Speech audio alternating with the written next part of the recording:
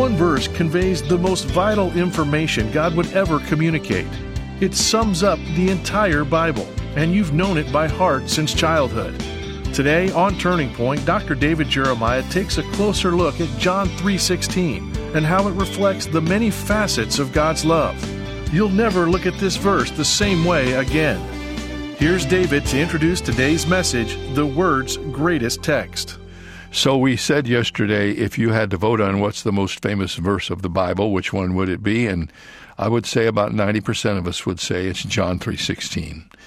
It's the great verse that gives you the gospel as simply as possible. It is a profound verse. Whole books have been written about this one verse. Some of the greatest sermons in history have been preached on John 3:16. I've preached on it several times, and every time I try to wrap my arms around John 3:16, I feel so inadequate. It is the record of the greatest transaction that ever took place and will take place. John 3:16. We'll get to it in just a few moments, but first, during the month of June, we're making available to all of you who can help us in this great ingathering that we try to do during the month of June to bring as many funds together as possible. This is the end of our fiscal year, and we want to finish with great strength. And when you give, and you sacrificially give your resources to this ministry, we turn them around into positive ways of teaching the Word of God, into dramatic presentations and teachings and radio time and television time and internet information. And we need your help to continue to expand, and the world never needed these words more than they do now. So when you send your gift this month, it's special. And we want to make a special response to your gift by sending you Living the 66 Books of the Bible, a 287-page hardcover book that will help you understand why every single book of the Bible has a profound message for your life. And whether it's little or much, be sure when you send your gift to ask for your copy of this resource. We'll be so thankful. Now, let's get started with part one of the Word's greatest text, John 3:16. I would venture to say that the verse we are going to look at is the most familiar verse in all of the Bible to people of our day. It's usually the first verse that everybody learns if they ever memorize a verse of Scripture, and it's one that you know well. It's John chapter 3 and verse 16. We can't always spend a whole message on one verse, but this is one verse that you cannot pass over. It's almost too difficult to go through it even, but you can't avoid it. It is one of the great texts in all of the Bible, John 3:16. Now, most of you know it by heart. And if you don't, you have your Bibles open now to the 3rd chapter. Let's just repeat it out loud together, shall we? For God so loved the world that he gave his only begotten Son, that whosoever believeth in him should not perish, but have everlasting life. John 3:16. The historian by the name of Pliny once said that he had seen the entire Iliad of Homer written in so small a character that it could be stuffed into a nutshell. Later on, a man by the name of Peter Bales was able to take the entire Bible and write it in letters so small that it could not be seen very well with the naked eye, but he got the entire Bible on a sheet of paper so small that they could put it in a walnut shell, the entire Word of God. It's overwhelming to us what we can do by taking great volumes of information and condensing them down into small places.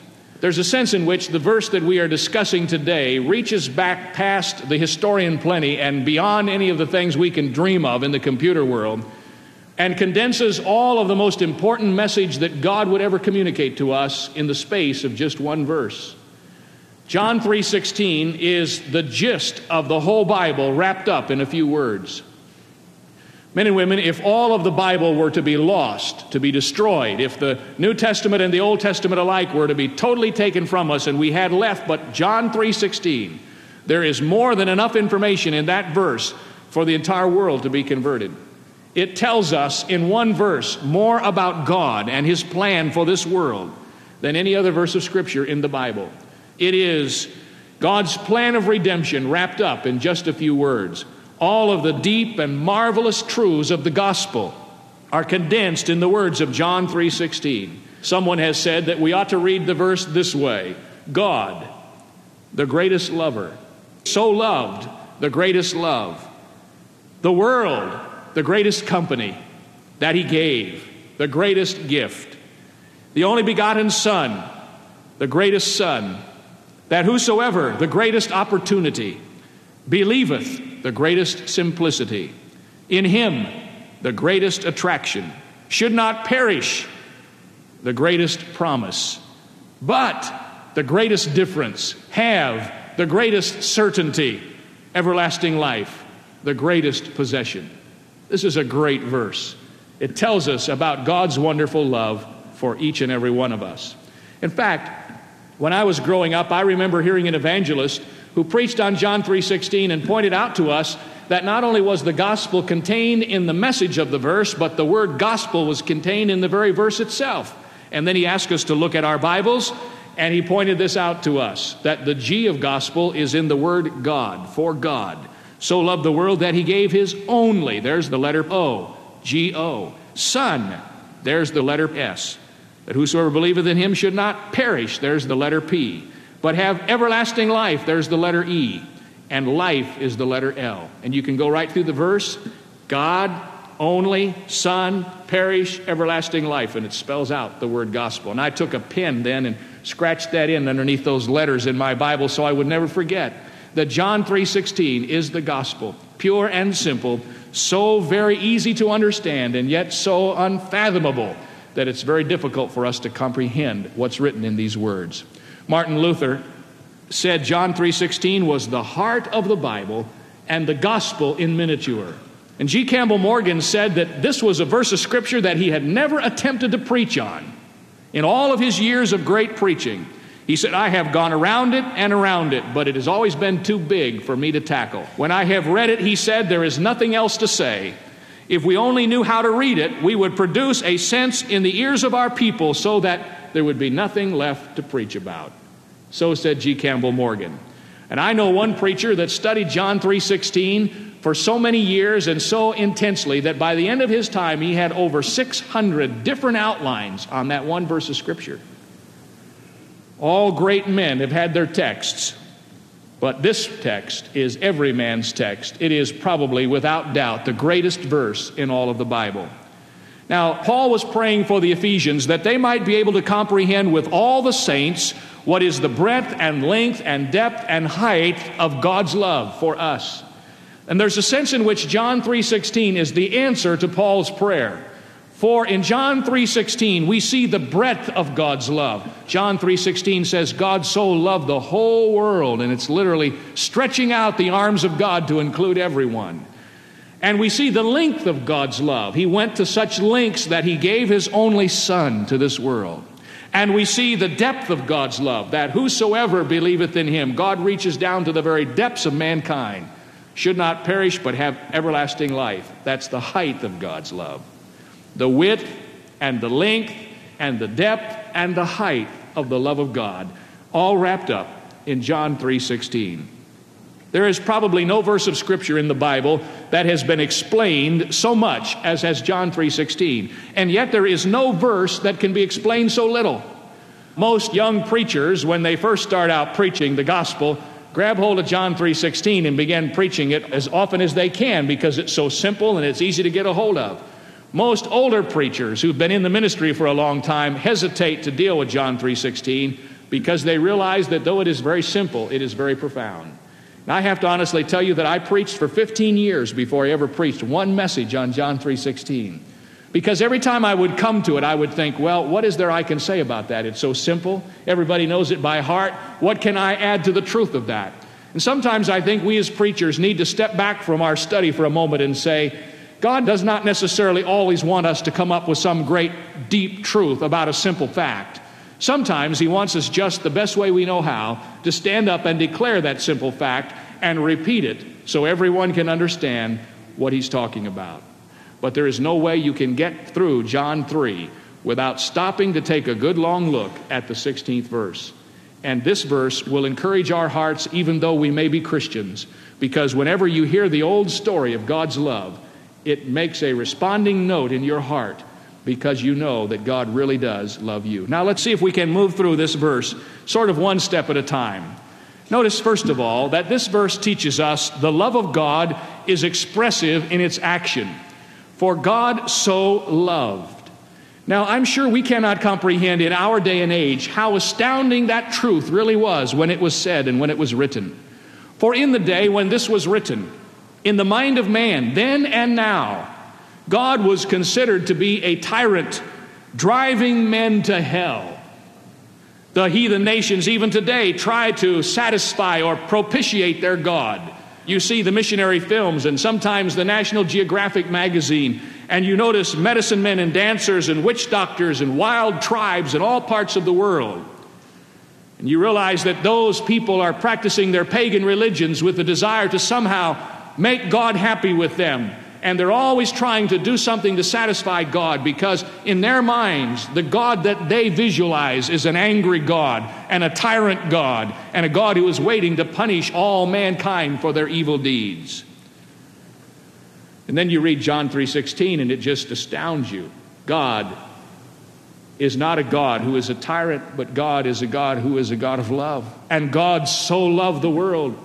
And no longer do you see man trying to propitiate God and satisfy him, but you see God in his love reaching down to man and dealing with man's sin.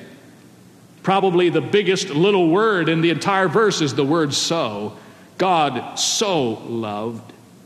For in this word so are contained all of the agonies of the cross and all of the suffering and agony that Jesus experienced when he walked on this earth. In essence, that verse is saying that God loved us, but he loved us in a special way. He so loved us that he did something about that love. Years ago, my wife and I had the opportunity to go to London, England, and while we were there, we visited some of the great churches in that city. It is certainly a city of churches.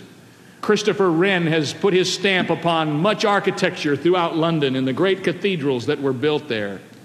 We visited the St. Paul's Cathedral, and I remember as we left the cathedral that day that in the annex of the cathedral there was a huge statue of Jesus Christ writhing in anguish on the cross, and the look of pain on his face and the sweat drops of blood on his body. And underneath that statue there is a plaque that says this: "This is how God loved the world." I think sometimes when we think about the love of God, we forget that the love of God was given to us not only in a word, but in an action. When God sent Jesus Christ and he was hung there on the cross, that picture of Christ writhing in agony on the cross is God's picture of his love for us. He knew that we were doomed and damned to death because of our sin. And he sent Jesus Christ out of a loving heart to take our place. And when he suffered and died there, he demonstrated his love for you and for me. I cannot help but think of the words of John when he wrote in 1 John 3:1, "Behold, what manner of love the Father hath bestowed upon us, that we should be called the sons of God." And Jeremiah the prophet wrote about it too when he wrote in Jeremiah 31:3, the words of God being spoken there, "Yea, I have loved thee with an everlasting love, therefore with loving kindness have I drawn thee." God's love is expressive in its action. God did not just say, "I love you," but God said, "I loved you," and then he did something to demonstrate his love. There are no empty words of love in the message of the gospel. Then secondly, we notice in this verse of Scripture that the love of God is extraordinary in its choice. Had you or I been given the opportunity to choose an object for our love, we would never have chosen the world. God chose the world. The extraordinary thing is that such a word should fall from a Jewish lip. Here is a man, a Jew, talking about God loving the world. And the ancient Hebrew was the true aristocrat of his day. He did not look at anyone with favor except his fellow Jew. He looked down with proud disdain on every Gentile. But here is a Jew writing these words to tell us that God didn't just love the Jewish people, but he loved everyone, Gentiles, the whole world. Not just one nation. His love is not confined to Palestine. It's not just the good people. He didn't just love a certain kind of character. He loved the lovable and the unlovable. He loved those who know God and who don't know anything at all about God. And he loved them from every tribe and nation in the entire globe, the world of sinful men. Now, one of the things that I find difficult to explain to people when I preach or teach on this verse is that God loved the world and that includes them. You see, we have two different kinds of love that we know. Let me see if I can illustrate. I think I'm a great patriot. I love the United States of America. I'm glad I was born here. I'm excited about what it means to be an American citizen and all the freedoms that we have. And I can literally say to you with all of my heart that I love America. But I love my daughter. I have to confess to you that the way I love is a whole lot different than the way I love the United States of America. But when God says that He loves the world, it is possible for God to love the world and yet at the same time love every individual in the world in the same intimate, personal way that I love my daughter.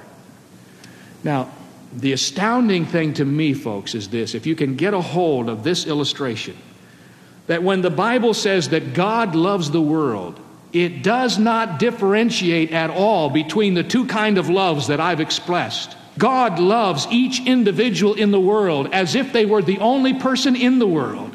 And St. Augustine has put it this way. He said, God loves each of us as if there were only one of us to love.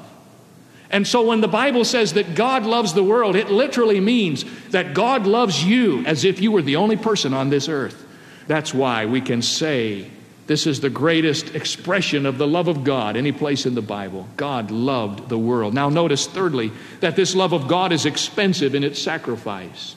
He gave His only Son. For God so loved the world that He gave His only begotten Son.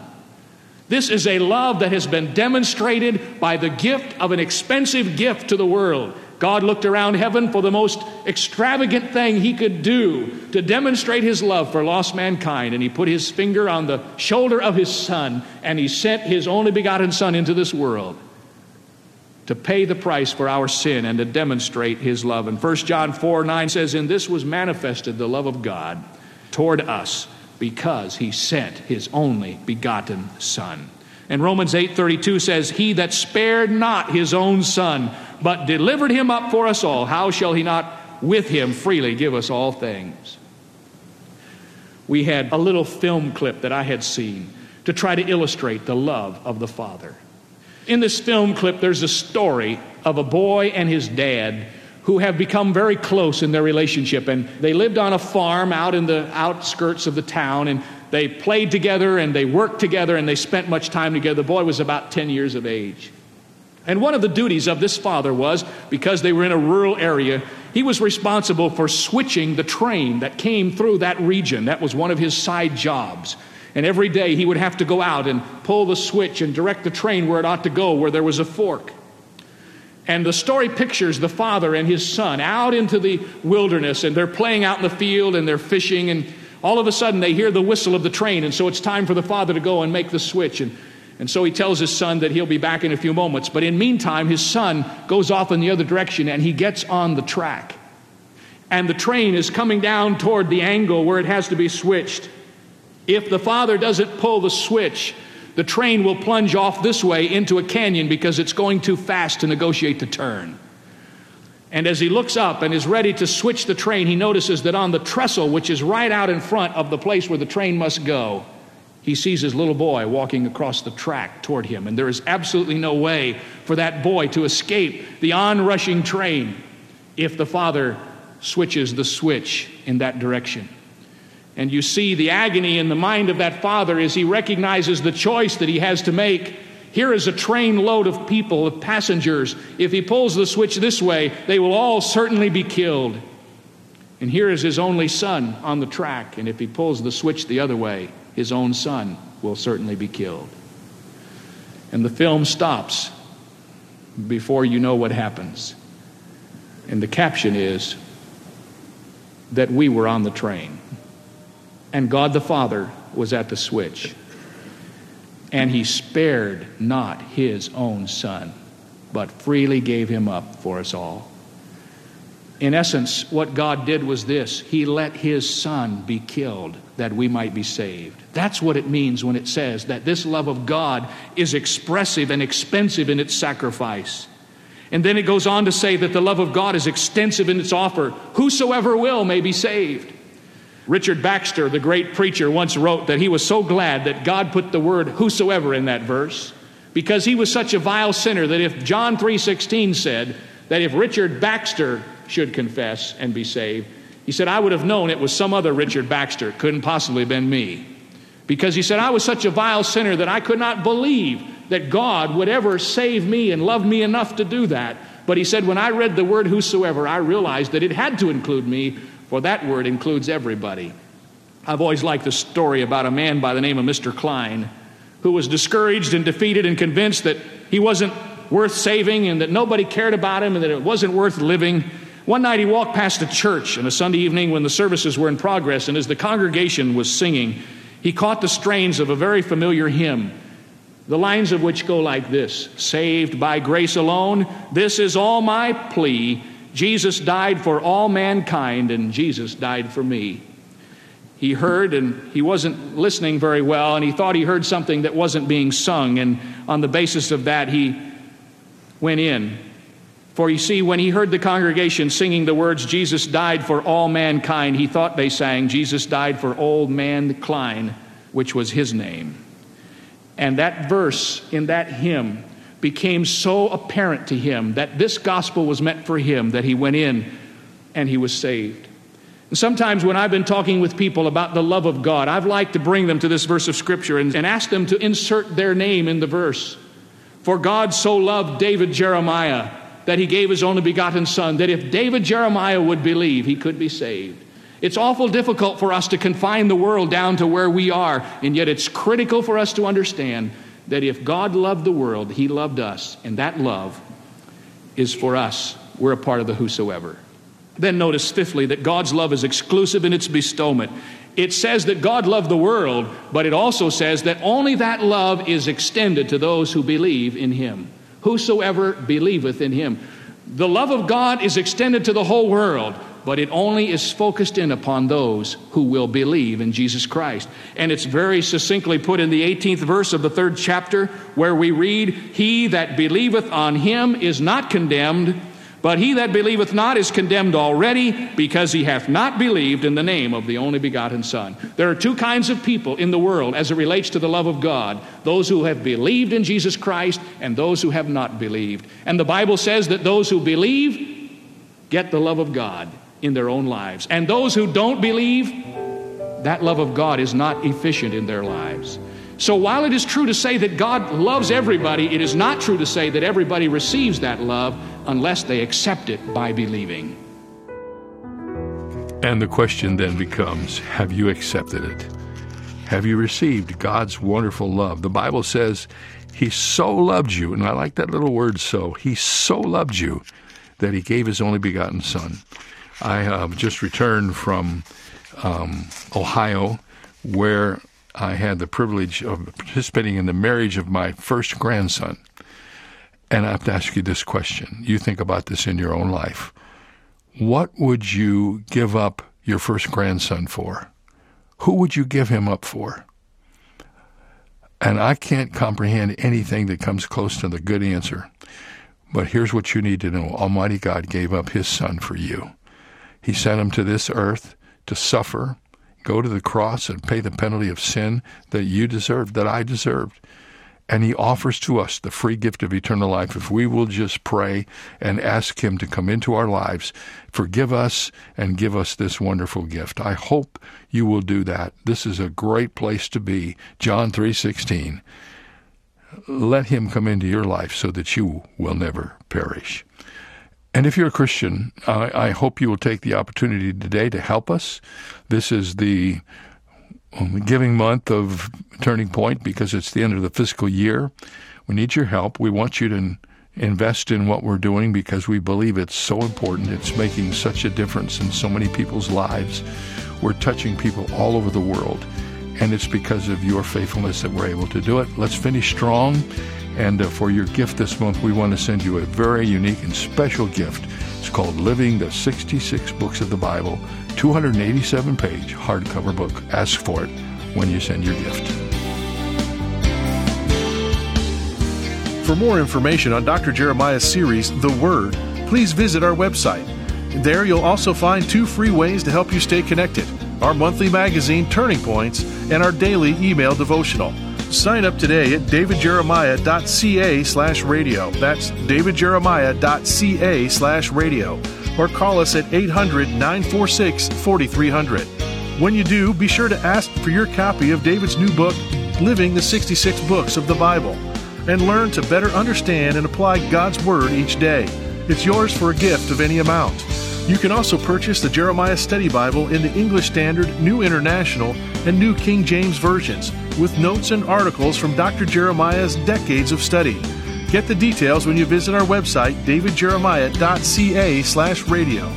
This is David Michael Jeremiah. Join us tomorrow as we continue the series, The Word, here on Turning Point with Dr. David Jeremiah.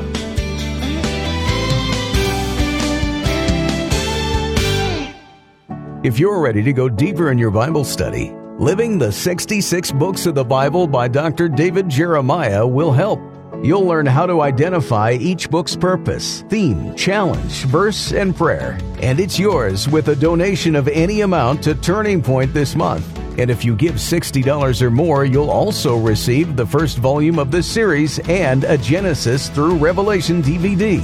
To learn more, visit davidjeremiah.ca. Turning Point presents the Jeremiah Study Bible, drawing on more than 40 years of study by Dr. David Jeremiah. Take your personal Bible study deeper with unique introductions to each book of the Bible.